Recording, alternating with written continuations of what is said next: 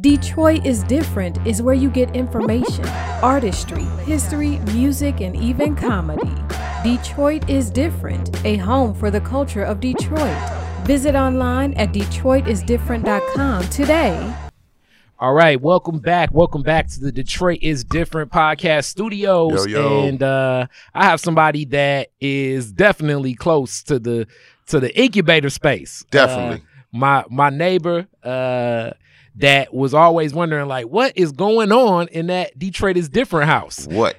And as strange as it may be, and I shouldn't even say strange, right now with COVID-19, a lot of people are looking at opening up spaces and gardening. One of the things that my dad has been pushing, Greg Frazier has been pushing for, is saying, we need a garden, we need a garden, we need a garden. So in looking and placing the garden, my neighbor behind me was putting up everything in place for, like, okay, what's going on? And then I saw him looking at turning over some of the land that he has.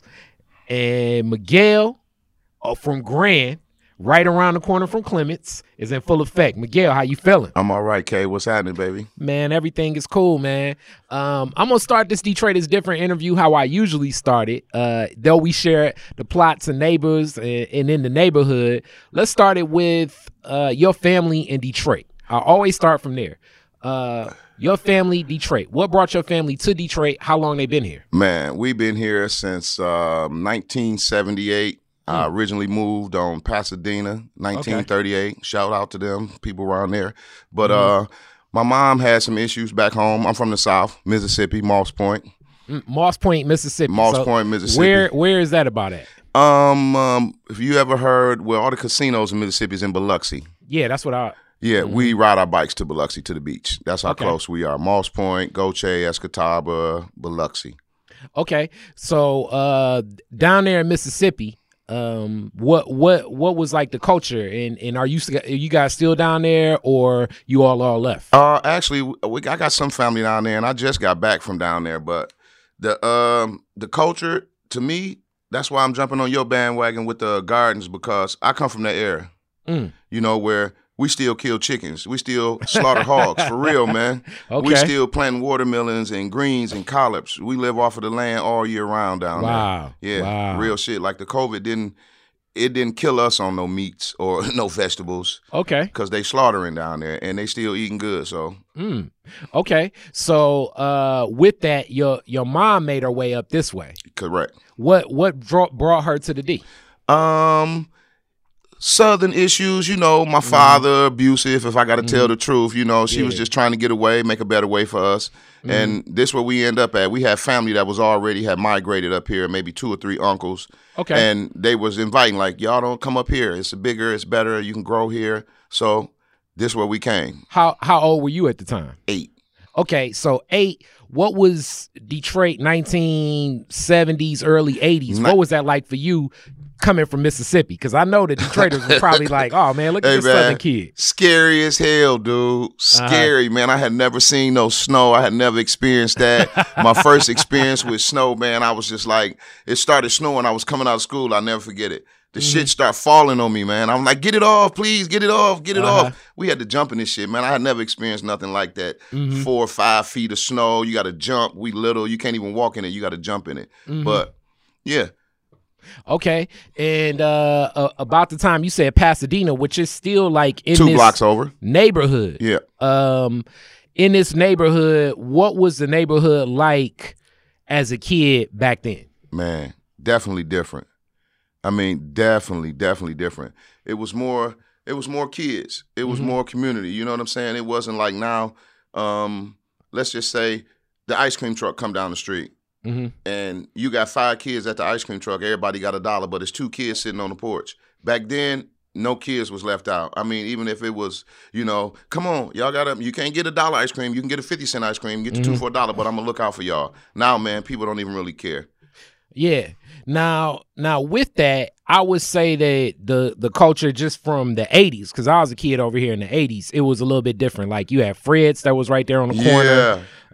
Miss Booker's. You remember Miss Booker's on the corner of Pasadena and 12th? Yeah, and it was like a lot of there were like little smaller shops. Black shops. and a lot more kids even then. Like we would play so much from top to bottom. And I think it was probably even more kids probably in your era than even in mine. It was, definitely. Definitely. So that connection also gives the big celebration all the time, the Friends from Grand. Friends for Life. Shout out to them. That's the name of a group. Another group from the area that constantly gives back. You know, they always, every year they had a big 3-day weekend. And a lot of those people that you see down here were the originals. When you talking about a lot of kids in the neighborhood, those are the kids. They just grown now. Yeah, and that's what I hear, because those were the big kids when we were younger. Exactly. Doing big kid stuff. Exactly. That, you know what I'm saying? So it's like, okay, don't ride your bike past near one of them, man. Yeah, because they going to get you. For sure. For sure. I done had that happen, home. Man. Yes, take your bikes, all that. They done that. All right. So high school. Where did you go to high school? I went to Central. Okay, Central, a trailblazer, which is the neighborhood. Yes, sir. Neighborhood high school. What was that like? Different. Like I say, man, me coming from the country, you know, it's only lately, like in the last maybe 10, 12 years, I hide my accent. I used to be real country with it, you know, and then I was always teased about that in Central. But, you know, Central, it was I learned a lot. I learned a lot of cats, you know, as far as dealing with life and Detroit situations, because I didn't know nothing. You know, when I went to Central, man, my mission was to go to school and come back home, bring my ass on the porch. Because I'm from the country. My mama didn't play that shit. Like, you go to school, come home, you back here on the porch. Yeah. But Central was good, man. Now, I went to, as I'm wearing my Northwestern shirt, so they're like kindred spirits. Even though Central was America's first public high school, Northwestern soon I didn't know that. Came after. And the culture was of both schools are kind of like the same. Like I would say up to definitely up through the 40s, those were like all white. And then in the 50s, you started seeing some of the change. Towards the 60s, you started seeing a lot of the change. And by the 70s, it was definitely all black. Towards the 80s, some of those resources that existed for like the white school started transitioning into the black school. So I really do think that people that graduated from Central, I'd say like the 80s, that early 80s, and Northwestern and Northern and Murray Wright, all those schools were experiencing like a different school, not just with black students, but black teachers, less resources. Definitely. And it was during, as most people say, like, man, the crack cocaine epidemic was hitting across urban America and everything. But like it was a cultural shift in urban America, but definitely in Detroit. So Central in that time when you were graduating, I can only imagine was like kids were taking on like real life responsibilities, and you having a parent like that, how did you like balance a lot of that stuff out? I didn't balance it. I was rebellious. You know, I didn't graduate. I was in the penitentiary at 18. My senior year, I was locked up. So, you know, it wasn't a balance for me. It was a direction. It was at that point in my life was when I had to figure out, you know, is this really where I want to go? Is this what I want to do? I'm 18, man. I'm in the penitentiary with guys 30 and 40 years old, 18. So at that point, it really, you know, I don't know. I can't really put it into words, but at that point in my life, I say I was lost. Now, like many, those opportunities were existing, like in I think really a lot at that time in your generation, because what would have been your graduating class? 88. So yeah, it was definitely like, I would say like if you graduated from like 84 to 92, yeah, like the streets was like, the damn, teachers right there. The streets was the teachers. Yeah. You know, and then like I say, I come from that era where at that point in my life, my mom was still buying my shoes at the grocery store. Yeah. If I got to tell the truth. You know, I'm a real funny guy. You know, a lot of guys know me as being comical, and, you know, I had to do that to keep people from talking about me. Yeah. You know what I'm saying? Because they wearing dope man Nike shoes. Yeah. I got slide on McGregor's that we got at the front register at TJ's on Davidson. You remember that? Yeah. Landmark TJ's. So it's a whole different life for me. When I look at it, when I look back at it. Okay. Now, as we look to that, Locked Up then, 18, and this is also like around the time 88. That puts you like you were on that like first cusp of what became like the whole war on drugs, mandatory sentencing, all a lot of this happened. It's a great documentary ESPN did, a 30 for 30 on Len Bias dying and how Len Bias's death. Len Bias, great basketball player that was drafted by the Boston Celtics, and soon after his draft by the Boston Celtics, he died of a cocaine overdose because he had, as they say, like straight fish scale cocaine, meaning like pure cocaine. And that story like kind of rippled through the nation on like a political lens, black side and white side. So like Jesse Jackson and Ronald Reagan were like walking line steps saying we need to do something about this. Yeah. And the something about this became like a lot of what became these mandatory drug sentencing laws, locking up children, and things were heading in that direction too. But to be 18 in the penitentiary, oh man, is bad thick. Bad dude. Bad dude. Where did you where were you serving your time? Shit, where didn't I serve it? Jackson, Ionia, I went everywhere because at that point, man, like I said, once I got to that point in my life, jailing became the norm to me. Like living became the norm to some other people. Yeah, so it was different. Okay. And also I would say like with your graduating class, that group of guys, like I say, they always say the streets is hiring. You know what I'm saying? All the time. Yeah, the streets are always hiring. All like when the people time. Say it's no jobs, it's like they are. Even to this day in these terms. Yeah, man. Yeah. So but dealing with it, especially as young people, we always right now looking at police brutality and what we should do, and people saying defund the police, but that's always a discussion. Like if more resources existed, people would not choose those options, or not as many people would choose those options, because some people still would, but it wouldn't be so much abundance. Like if the summer job program extended to a year-round job program, exactly, then the option of being a Crip or blood or whatever guy or DLA Dexter guy, however you want to put it, would be optional. It's not. You have an option. You may still be like run with those guys from time to time, but it's like working. I want to get back to my job. I got to go to work. Yeah, I mean, even when those times like now, a lot of the cats that I grew up with, they still street guys. Yeah, and I'm from the area. I don't knock your hustle.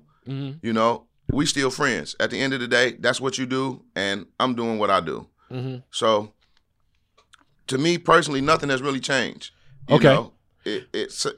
My theory behind all this shit, in order for it to work, is somebody got to lead in order for somebody to follow. Your boy, the dope guy, Big Meech. If you got a robbing ass boss, you're gonna have a robbing ass crew. Yeah. If you got a working ass boss, you're gonna have a working ass crew. So, in order to have good endings, you must have good beginnings, and that start with leadership, man. And I also think that your generation prefaced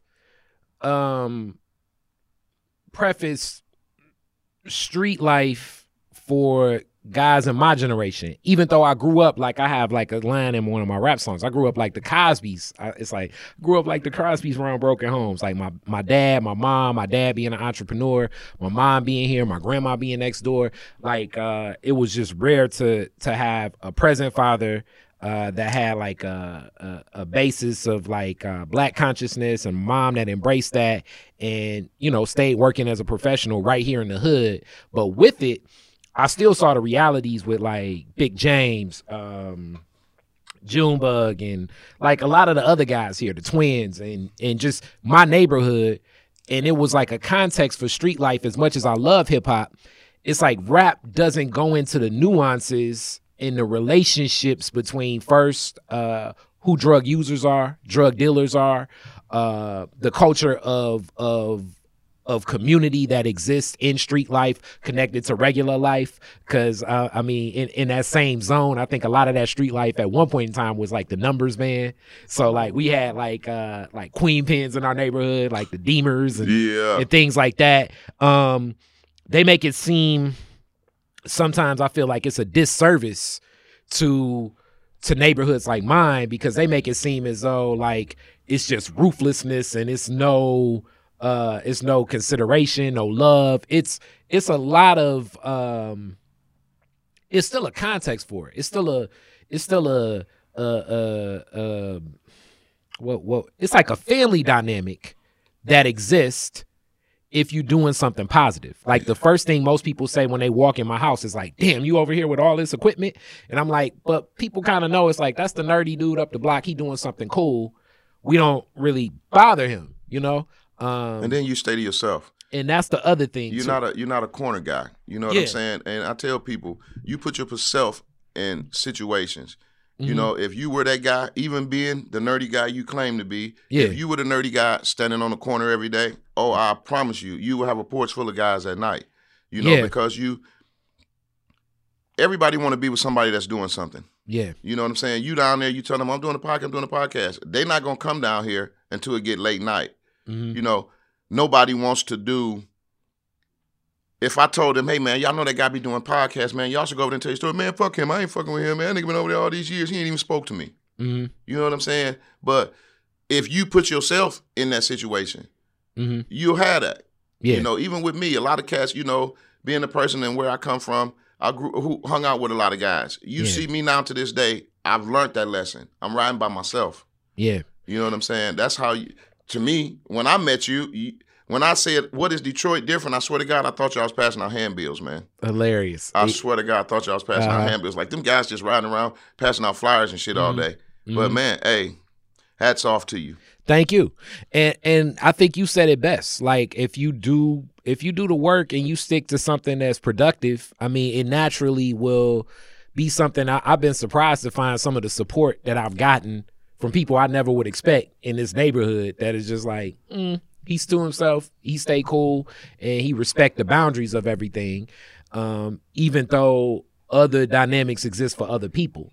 And then also, I've been very surprised sometimes to find like the people that have run into some challenges over here, but then when I get the backstory, it's like, that's a context for exactly why something like that happened to you. Not justifying it, but you're going to get a response. Exactly. Like a lot of the white people I know, when they move into like Highland Park or neighborhoods like mine and moving back into the city, I'm like, you know, you have to respect the boundaries of some of these relationships. You know, the minute that you're just the white guy that's a neighbor, it's different than like when you walk up to the guy and say, hey, can I buy some weed? It's like, okay, the minute you cop from that guy on the porch, he your friend. You've just changed the whole dynamics of the relationship. Exactly. Because now the context of how we judge people, it's not just who you are. It's like, I don't know that white guy, but I do know, let's say, TJ, right? I don't like TJ's character. He kind of a shiesty dude. TJ owe me some money. That white guy know TJ. That white guy has now become an accomplice in me getting my money back from TJ. Exactly. Which, when I explain this, it's like a different culture, because I'm like, I don't know suburban culture. I don't know what it's like to live in a cul-de-sac. I don't know what that's like when you start associating with the neighborhood, you know, the neighborhood association, where like, you know, if you don't put up Christmas lights, they gonna send you a $500 fine from the city. Wow. And the cops gonna come and like, but that's their neighborhoods. Exactly. You know what I'm saying? Whereas our neighborhoods, we have a different culture over here. So within that, you own a lot of properties and allow rental. So that's been one of the gateways of sustaining business. What led you into ownership? An accident. Tell no stories. Back in the days, you know, I'm a street guy. I'm standing on the corner. It's cold outside. I'm making enough money to rent a house, but I'm saying to myself, why would I rent this house when they only want $4,000 for it? I can make $4,000, but I take $4,000. I go buy, you know, a gold chain, a $300 pair of jeans, and some shoes. I'm fresh to death, but I'm still standing out here in this motherfucking cold. Mm-hmm. I bought the house. Once I bought the house, the hustle died down. So now I'm stuck with no hustle and a house. I'm getting $500 a day. I can get $650 a month. But if I can get $650 a month times 30, I'm still hustling. And then I do all my own work. You know, I do my own landscaping, I do my own plumbing, my own electrical, my own framing. I do all that. I don't outsource nothing. I stay busy every day, but that's what led me to it. And then as I grow, I hear people saying, well, my dad left me. You just said it. My parents left me this home.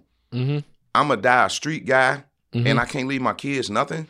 Come on, man. I want to at least leave them something. That's like building a legacy. You know, my dad left us these 6 houses. My brother got 2. My other brother got 2. I got 2.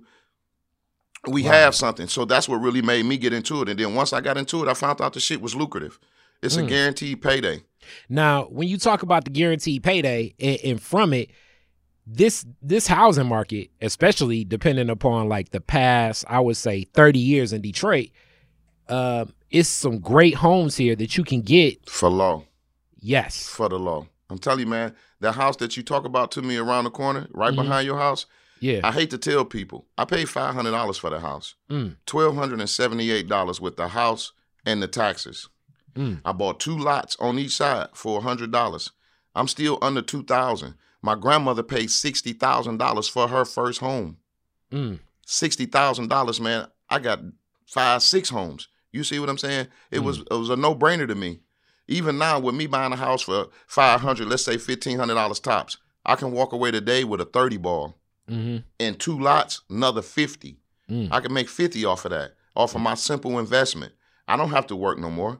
I can ride by and collect rent every month. Now, with this being said, like learning all these lessons, what was like the teachable lesson? Because so many of these conversations come where it's like, these are options, these are opportunities.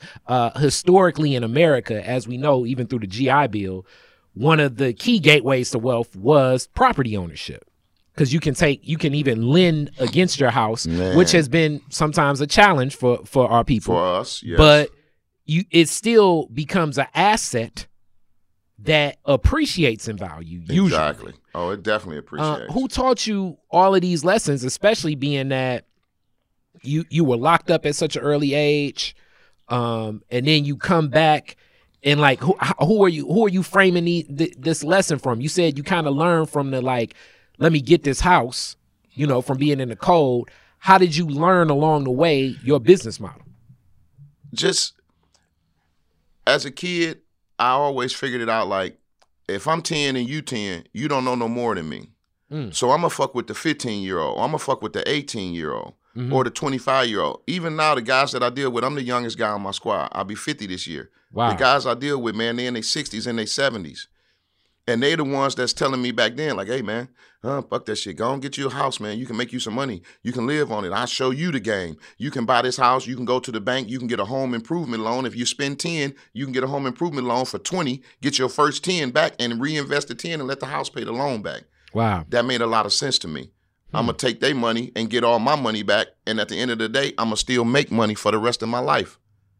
Now, you didn't have the fears, because some of this dealing with banking being black sometimes is just a fearful situation anyway. But especially being with banking, being a return citizen, being black, like you didn't have the fear to go in and move forward with this process? Okay.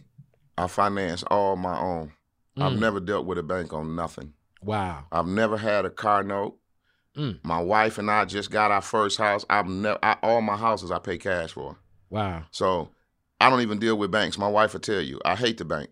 You know, it doesn't make any sense for me to put my money into this entity, and then when I need $1,000, I got to go to the bank at 11 o'clock to get $500. Y'all charge me $250, and I got to come back at 12:01 to get another $500.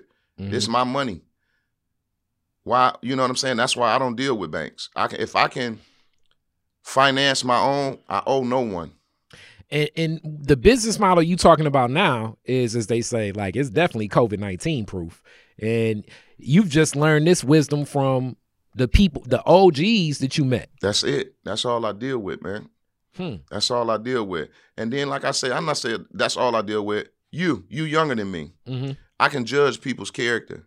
when I first met you, I'm like, man, this cool dude, man. He ain't, you know, when you first meet a guy, you got your hands up like, I don't know about this guy. You know, I see him, he don't never say nothing. But when you address yourself, I deal with younger cats, but it's benefits. It got to be benefits in me fucking with you. You know, that's just my life motto. Nobody wants to fuck with me unless it's a benefit. If you know you can come to me and borrow $10, you'll fuck with me. Yeah. If you come to me and you say, Miguel, can I borrow 10? I'm like, man, get the fuck on. I ain't got no money. You're not coming back, and guess what? You don't even want to fuck with that nigga. He don't even want to loan me $10. He done got all that money you want. No. You know, I deal with people with benefits. You know, it don't make no sense for me. If you hadn't had this podcast and our conversation was strictly about the garden, that would have been our conversation every time I seen you. Now when I see you, hey, K, what's up? What's on the floor? You know, what you got going on? Because I fuck with you. You know what I'm saying? So it's easy for me to do that. I'm a realist. If you don't like me, you don't have to. I'm going to tell you what I mean and how I feel, and you just have to deal with that. You know? But as far as me dealing with having the success that I have in life, I take my hats off to the old guys. Yeah, wow. You know, that's why when you see me, I'm working. I'm going to go get one of these young guys. Come on. I know you ain't did $50 worth of work, but I'm going to pay you $50 because I want you to understand if you work, you will get paid. And sometimes your benefits are greater. You can do less work and make more money. Now, as you talk about the work, the skilled trades, how did you pick up like the skilled trades of the plumbing and the carpentry and all of that? This is my second marriage. I left my second wife. My first wife, her grandfather was a master carpenter. Wow. Everything I learned, I take my hats off to this old guy. I still go by and see him every day and pay homage to him because I seen them making the money. I'm fresh out the penitentiary. And I'm telling them like, you know, I really don't want to hustle. I can't get the hustle. I ain't got the money. Her granddad like, fuck it. Come on. You can work with me, boy. You strong motherfucker. You can come help pour this concrete. You can come frame this house. Wow. I learned all that shit. I couldn't even tell you how to read a tape measure till I met this guy. I couldn't tell you how to mix concrete. I couldn't tell you shit about framing, roofing. I do all that shit myself, simply from hands-on with that old guy. I never took a skilled trades class, ever. Now, when you say you learned from her father, and this is her grandfather actually, but you learned from her grandfather. This is like deep because this kind of goes back more into what I think our culture and African people have. It's like, I guess it'd be labeled like an apprenticeship program. Exactly. But it's a different type of apprenticeship program when it's like, okay, if I teach you this trade, it's actually going to go back into my grandchildren and my family. Like, and that's what it's different than like if you work like, you know, you schedule everything and this is the apprentice I have and they'll be here from 9 to 5 and then you go home. It's like, no, I'm going to see you Thanksgiving. Yeah. I know that if you learn this skill, it's going to put, I no longer have to give money to help pay your rent. You know? Exactly. And that's how I took that, because I'm telling you, man, it was a true blessing dealing with that old guy. I was working with my uncle, man, cutting grass. This motherfucker paying me $35, $40 a day. I'm out there from sun up to sundown. Yeah. I can't take it. I'm so used to getting easy money, man. This hard as fuck. I'm out here. I've been sweating in this shit all day. I got $60. Yeah. Old guy like, fuck that. Come on, you can work with me. I give you $400 in 2 days. Wow. $400. I don't know nothing about no motherfucking concrete. I don't know nothing about framing no house. I'm going to show you. Come on. You going to show me and you going to pay me? I'm working with you. Fuck the grass. But if you can tell, I cut the shit out some grass too. Yeah. All my lessons have been learning lessons. My life lessons, I've learned from them, you know? Now getting out of the penitentiary, how old were you when you got out? Which time? Okay. Because I'm telling you, man, I got a C prefix, 215 341C. If anybody know what that mean, man, the alphabet at the end of the number is how many times you've been incarcerated. Okay. And it took me 3 times. Okay, and it can be like that. My last trip, man, I came home, I think I was probably about 24, 25. Okay. But so 24, 25, and I know this is really sticking to your mind and your ribs of like, I need to transition. What was it that gave you what was it you think the catalyst to say, all right, I need to pick up something completely different. I need to go a different route. Like I say, man, I'm a self-centered person. Everything I do, I run it by self before I even address anybody else. I mean, I don't know if you can catch that, but when I came home from the penitentiary, these guys that I went to jail before, when I come home on my second trip, you motherfuckers still doing the same shit. Y'all still standing on the corner selling nickel rocks. You bitches ain't even graduated from nickels to dimes yet. So when I come home the third time, I tell them like, yo, y'all my guys, I love y'all, but I'm going this other way. I don't know if I told you, but I got a snowball business. Thriving. When I came home, man, I was sitting at the table. I'm a vision. I write it down. I'm going to think about it. I'm going to write it down so I can go back and verify it. These guys laughed at me, man. Like, motherfucker, you know that ain't you. You a street nigga. You ain't finna be out here selling bullshit. I make a great living. I make more money on my motherfucking truck than some of these guys work 12 months. And I don't work but 5 months out the year on that truck. So that's what motivated me. Like, I didn't have no father. My mom was disabled. So, you know, like I said, I always wanted to better myself. And I don't know if you said it as a kid. I'm not never living like this. When I get grown, I'm buying my shoes from the mall. I'm not buying them from the grocery store.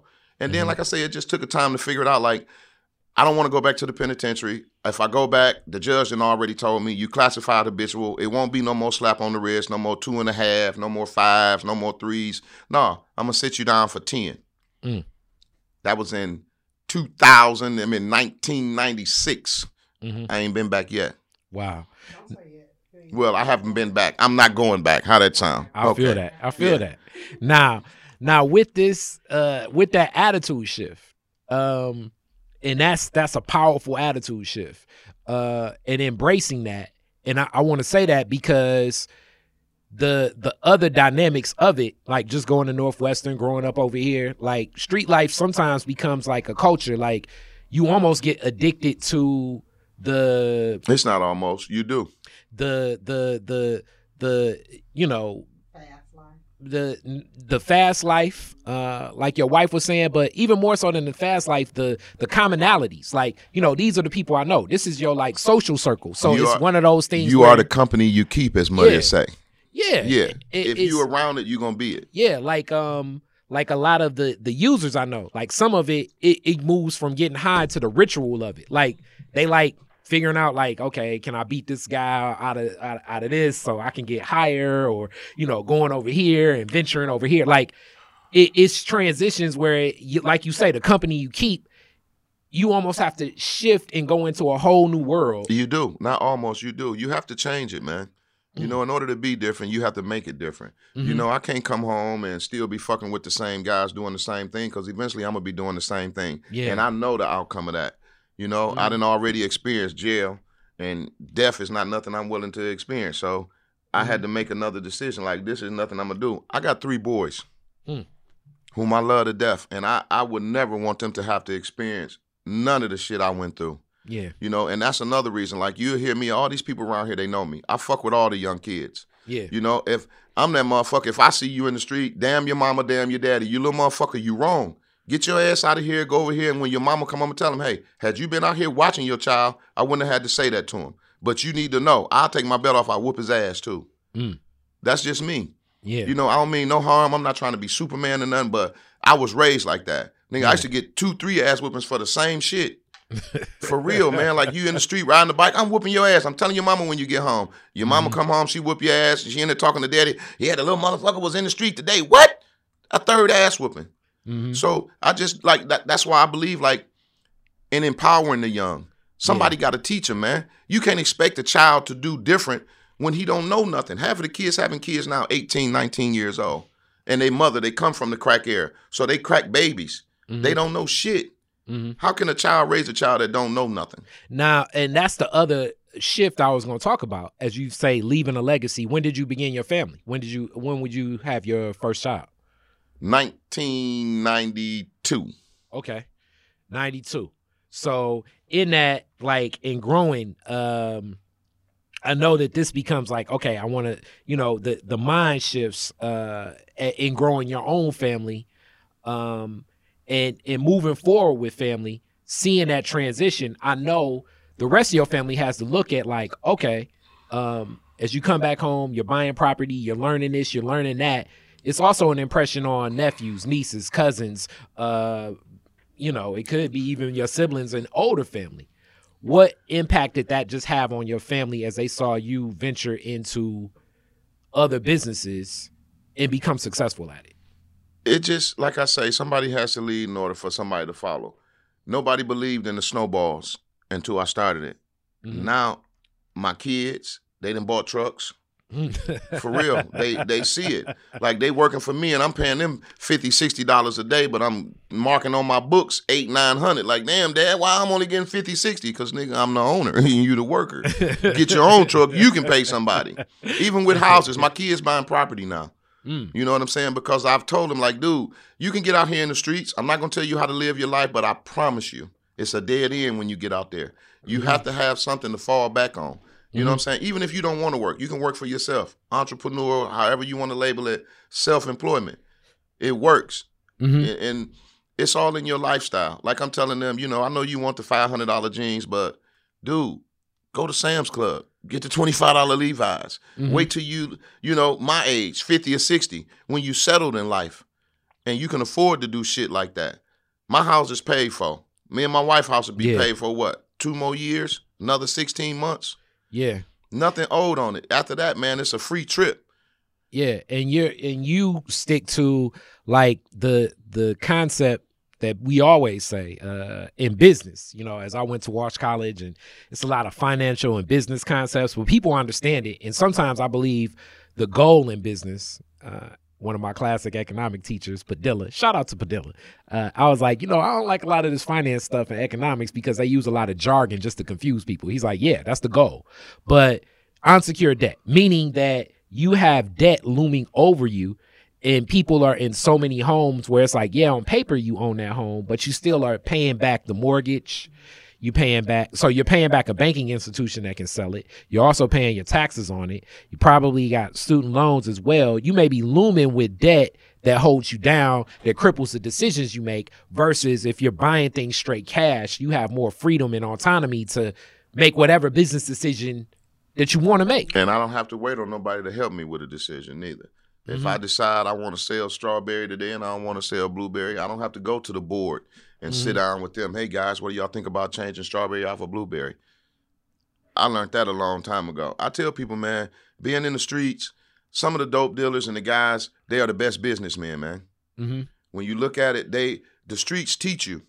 You just have to value the lesson. You know, I wouldn't have never knew about taking my money and going back to reinvest. They call it recopping. Yeah. In the business where they call it reinvesting. Yeah. You know, if I hadn't learned that shit from the streets, I wouldn't have been able to put that into my business. Well, the difference, I think, and I have a marketing firm, as strange as it is, the difference with any street business or anything illegal is the arm's length transaction.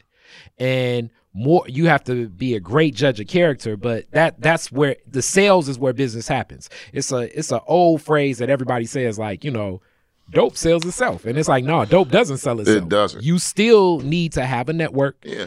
And even more because, I mean, you can incriminate yourself. Yeah, and then it's competition. It's competition. And then depending upon the drug you selling, the relationship, it's more pressure but you learn a lot of business lessons because it is straight sales. Hey, the streets is business. It's very it's just much so. Illegal business. Exactly. You know, that's what they say. You know, streets is business, but it's just illegal business. But you learn so many other lessons and you have less headaches. Shout out to my grandfather, Don Scott, that served time himself and always said the best dollar is a clean dollar because you don't have the headache of incrimination on top of all the regular business headaches because you still have the business relationship headaches. You still have the customers not being happy headaches. You still have the, retaining customers, which that's what I look to do with my marketing firm most times, which is always a tougher thing to sell. I'm like, people spend so much money trying to get new customers in business. I'm like, it's always about customer retention because it's always, I believe, and this is where street guys know best. It's easier to get the person you have it's like working them to buy more is easier than to get the new customer to buy one. Exactly, because the new customer, you're probably spending $5, like they'll say, to get that person. Yeah, you got to give Whereas it to them. the retained customer, if you just spend like $1.50, you can probably get them to buy more. The relationship already exists. Exactly. And that expands your word of mouth, which is always the best marketing tool. That's the best marketing tool. But it is one of those things where you really need to think about. And a lot of people jump into business, and the first thing they're thinking is like I always say, it's people in business to get your money. And the last thing you got to be in business for is to keep other people in business. Exactly. So you have to make a profit. You have to have your strategy in order and rethink it. And during COVID-19, a lot of your business model is even one of those things that can be impacted. How have you dealt with renters right now facing tougher circumstances with cash flow and I've been fair. I didn't during the epidemic. All my tenants paid. Mm-hmm. You know, they might have been short, and then I won't say they short because let's say if your rent $650, yeah, and you come to me and you like, hey, Mr. Miguel, I got your rent money, but it's gonna be a little late. Well, what do you got now? Well, I got $500. I'll tell you what, give me the $500. mm-hmm. Take that $150, put it on your light and gas bill, and you don't owe me anything. Now, this type of relationship, as we always say, the key in most relationships, it's communication. Exactly. And having that relationship with your tenants in neighborhoods like this, I'm sure they appreciate you a whole lot more because a lot of tenants, well, I think a lot of landlords hide behind these systems instead of really building true relationships with their tenants.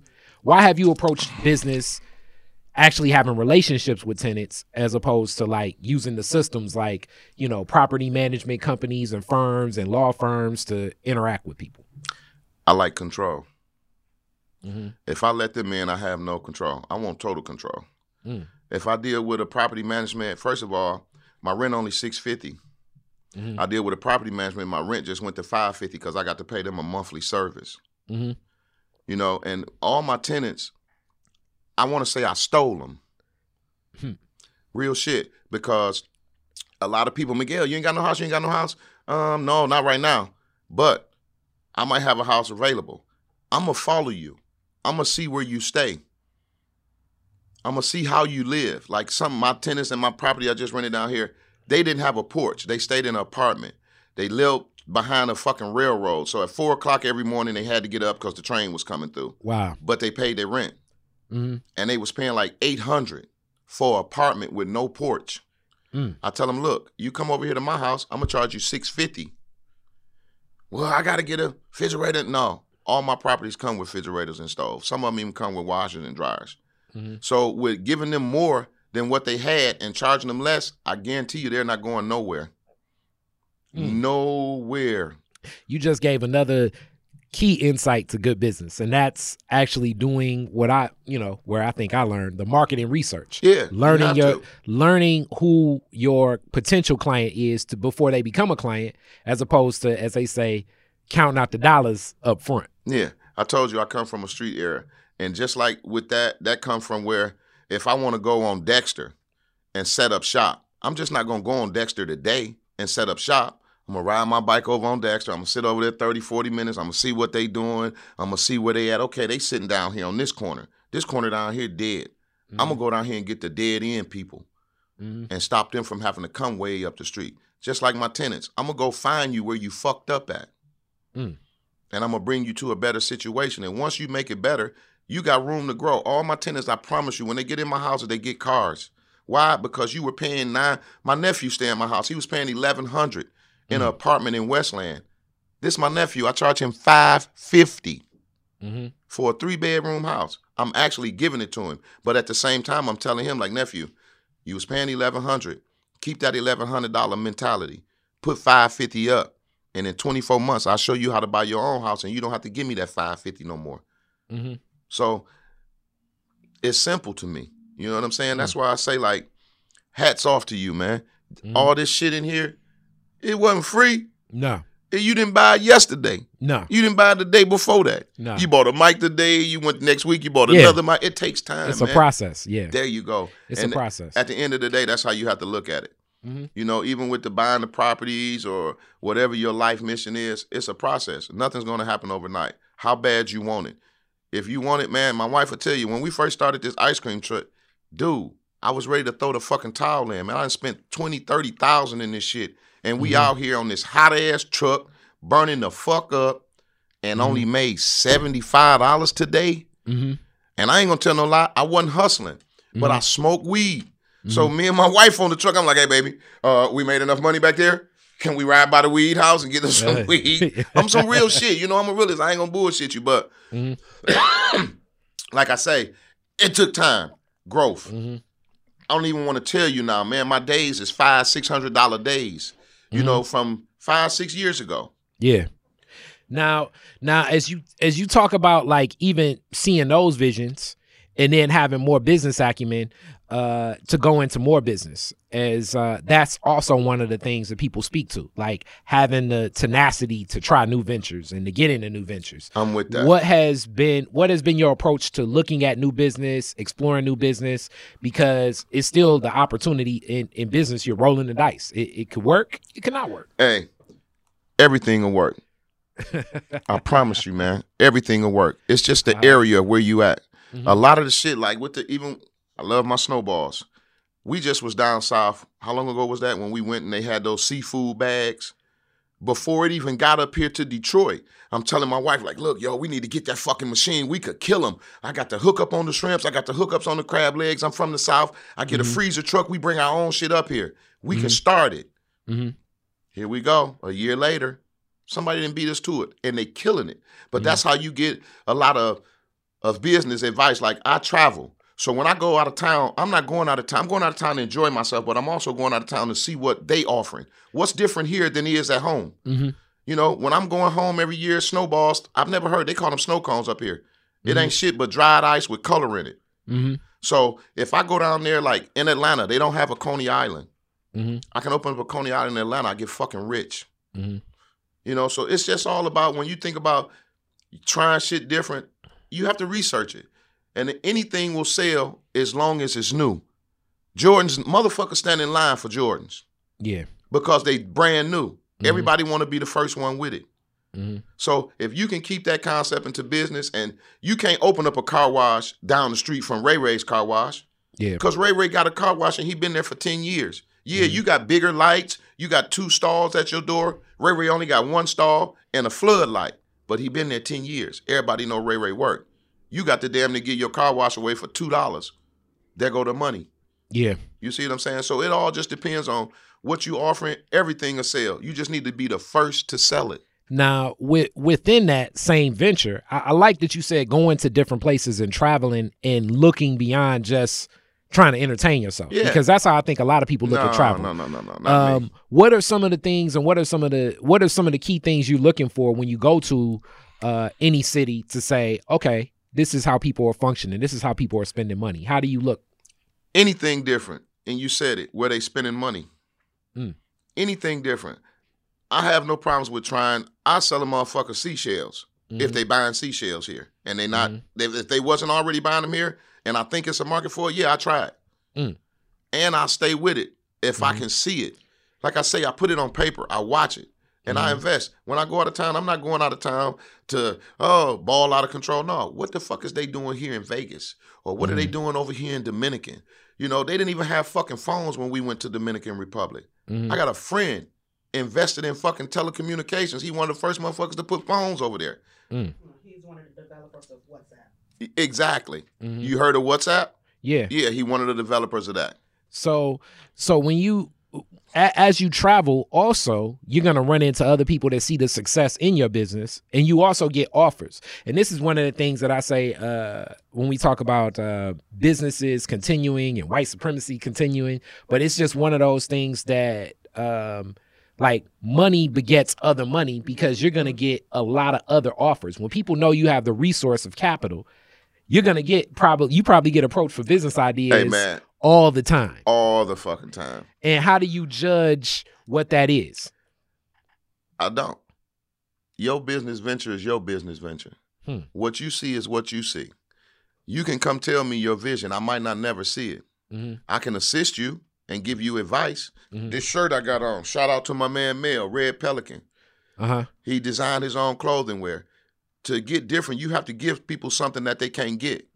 You know, like with his shirts, he put Red Pelican on it. You need to give them something different. Put on that bitch, how high do a pelican fly?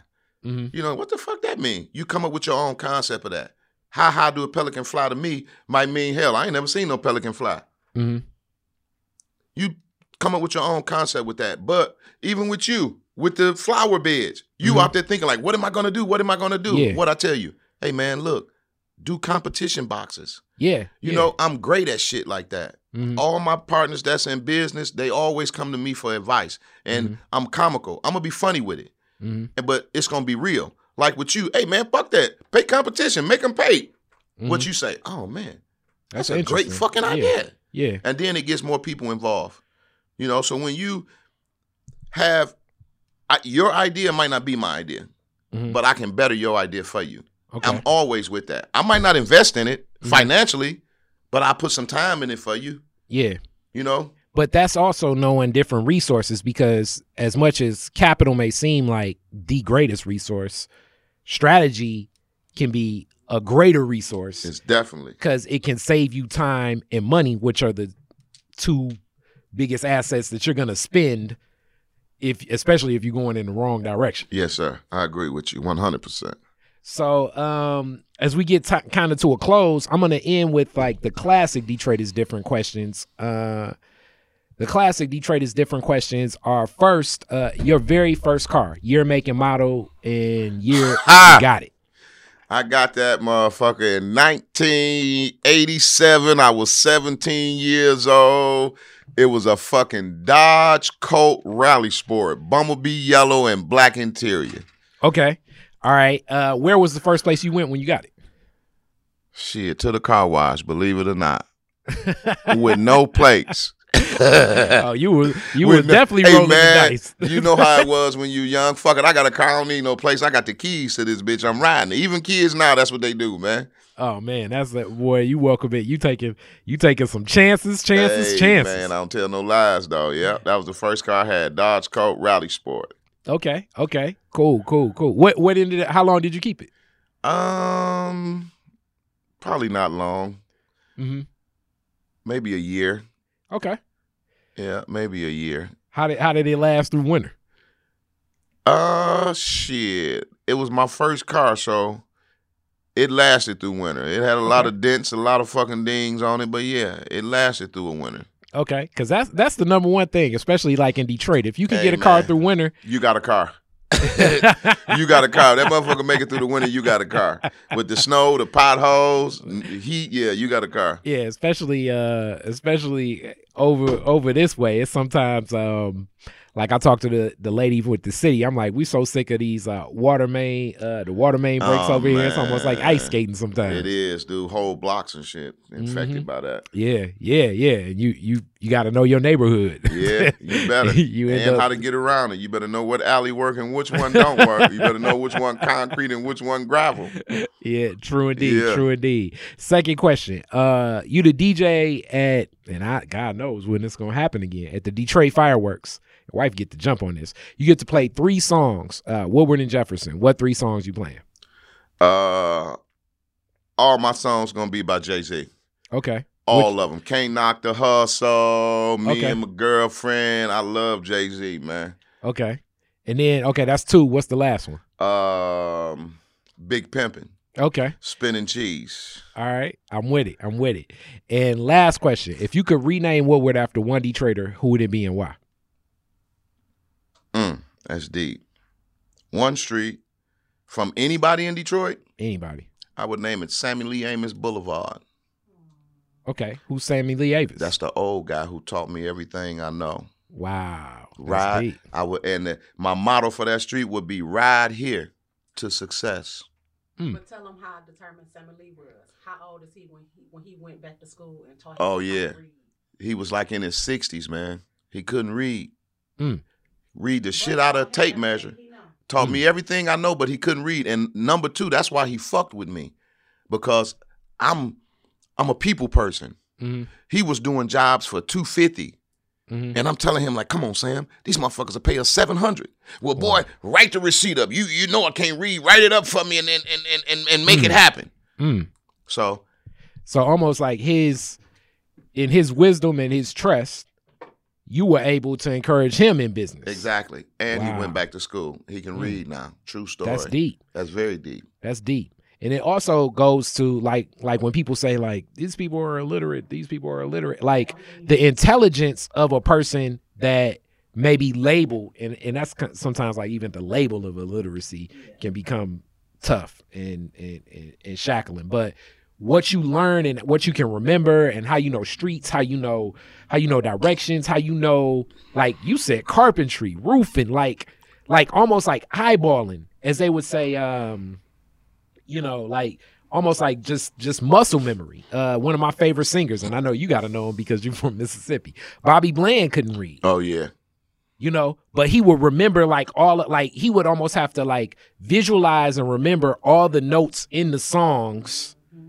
And Bobby Bland concert, I mean, he may do, he was dropping like 2 albums a year. You know what I'm saying? So it's like he's remembering the notes, playing with players. I love blues. So it's like he would play with new players damn near from city to city. It'd be like, I keep one music director to save money, and it'd be Bobby. So he knew the notes and he knew the spaces. Another one that's smart like that, James Brown. All types of businesses too.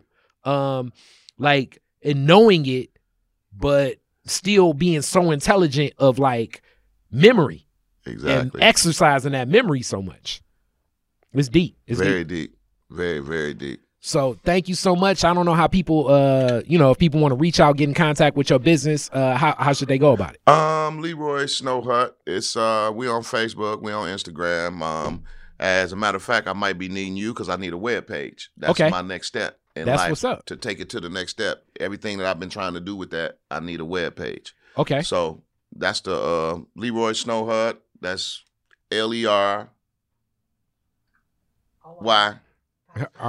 No, it's got to have an S, 2 S's. Leroy's, no space in it. SNO. It's not SNOW. Hut, HUT. Okay. And you'll see a picture of the truck on the page. But yeah, we ain't worked this year neither. I haven't even fired it up due to the COVID. So that's why I want to build this page. I'm actually shooting for a stationary storefront. That's my end game for it. Mm-hmm. So. Well, definitely, we want to see it happen, and I'm sure, with your attitude and tenacity, you're gonna knock it out the park. I'm trying to, man. I'm at the plate now. I'm waiting on them to throw the pitch. Respect. Yes, sir. Thank you so much, Miguel. I appreciate you, Kay, as always, man. All right, peace. Yes, sir. Detroit is Different is where you get information, artistry, history, music, and even comedy. Detroit is Different, a home for the culture of Detroit. Visit online at DetroitisDifferent.com today.